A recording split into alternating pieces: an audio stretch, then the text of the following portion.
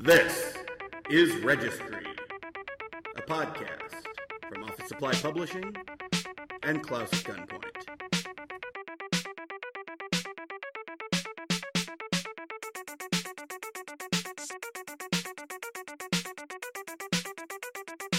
The history of avant-garde American film, in many ways, is the story of typically men and their optical printers. An optical printer is, most simply described, it's projector and a camera mechanically linked together so that each frame is tied to, in the camera, is tied to a frame in the projector. So it allows you to do special effects, to do duplication. The American avant-garde latched onto this pretty early and began experimenting with ways of using it. And one of the ways I've always looked at it is the clean, clear edit is what made mainstream films. That the goal of editing is to enlighten the viewer as to the intention of the film.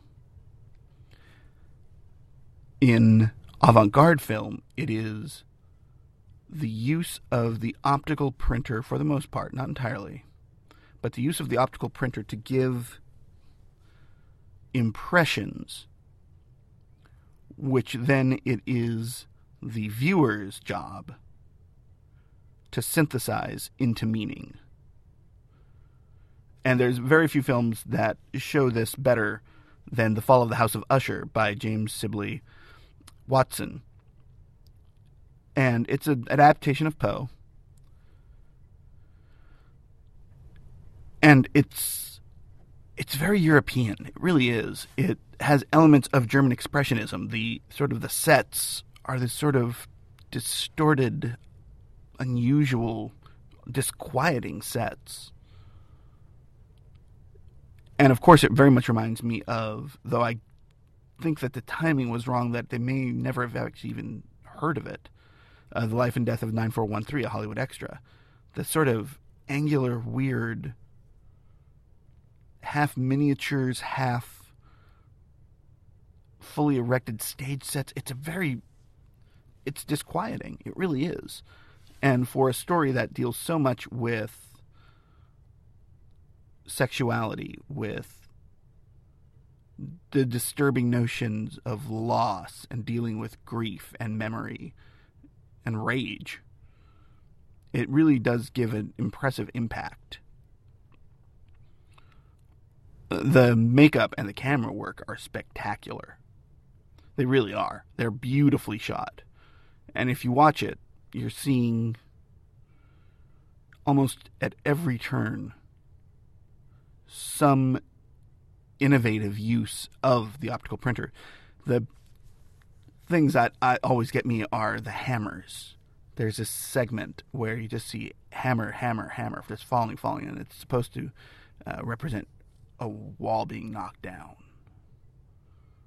And you're watching it, and it makes you realize that there's more to this event, this single movement, than just the plot aspect of it.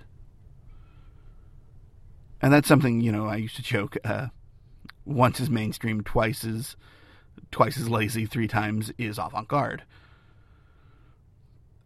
And here you get all these returns of hammer blows and strange sort of camera angles. It almost looks like he was shooting through a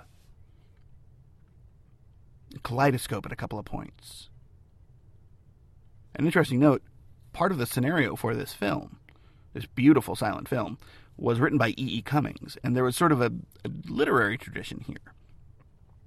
European avant-garde film, particularly French and Spanish, were often based around dream imagery,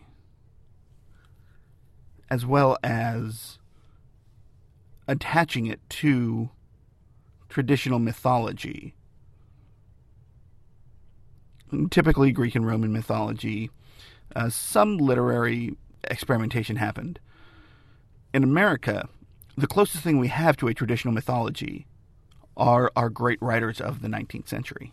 It really, really is. And I guess a couple of them worked in the 18th century. Washington Irving, the wonderful, absolutely amazing Nathaniel Hawthorne. But Poe was certainly the most experimental. And to really understand that, you have to realize that he invented, in almost every way that counts, detective fiction. He used the Gothic tradition to invent the modern horror story, far more so than Lovecraft, who apparently, some of his early experimentation was to write pastiches of Poe. This film examines the human inability to accept that which we know. And that sounds very strange. This is a story about life and death, and what is perceived as living and death. And what's very unusual here is that to do that, Watson and his collaborators really emphasized that within the realm of the living, there is this massive amount of strangeness that borders on death at all moments. And that's a very powerful statement. And it's one that you could only get by using all of these effects. And Watson was really a master of the optical printer, which allowed those effects to be done. It is a masterpiece of early American avant-garde.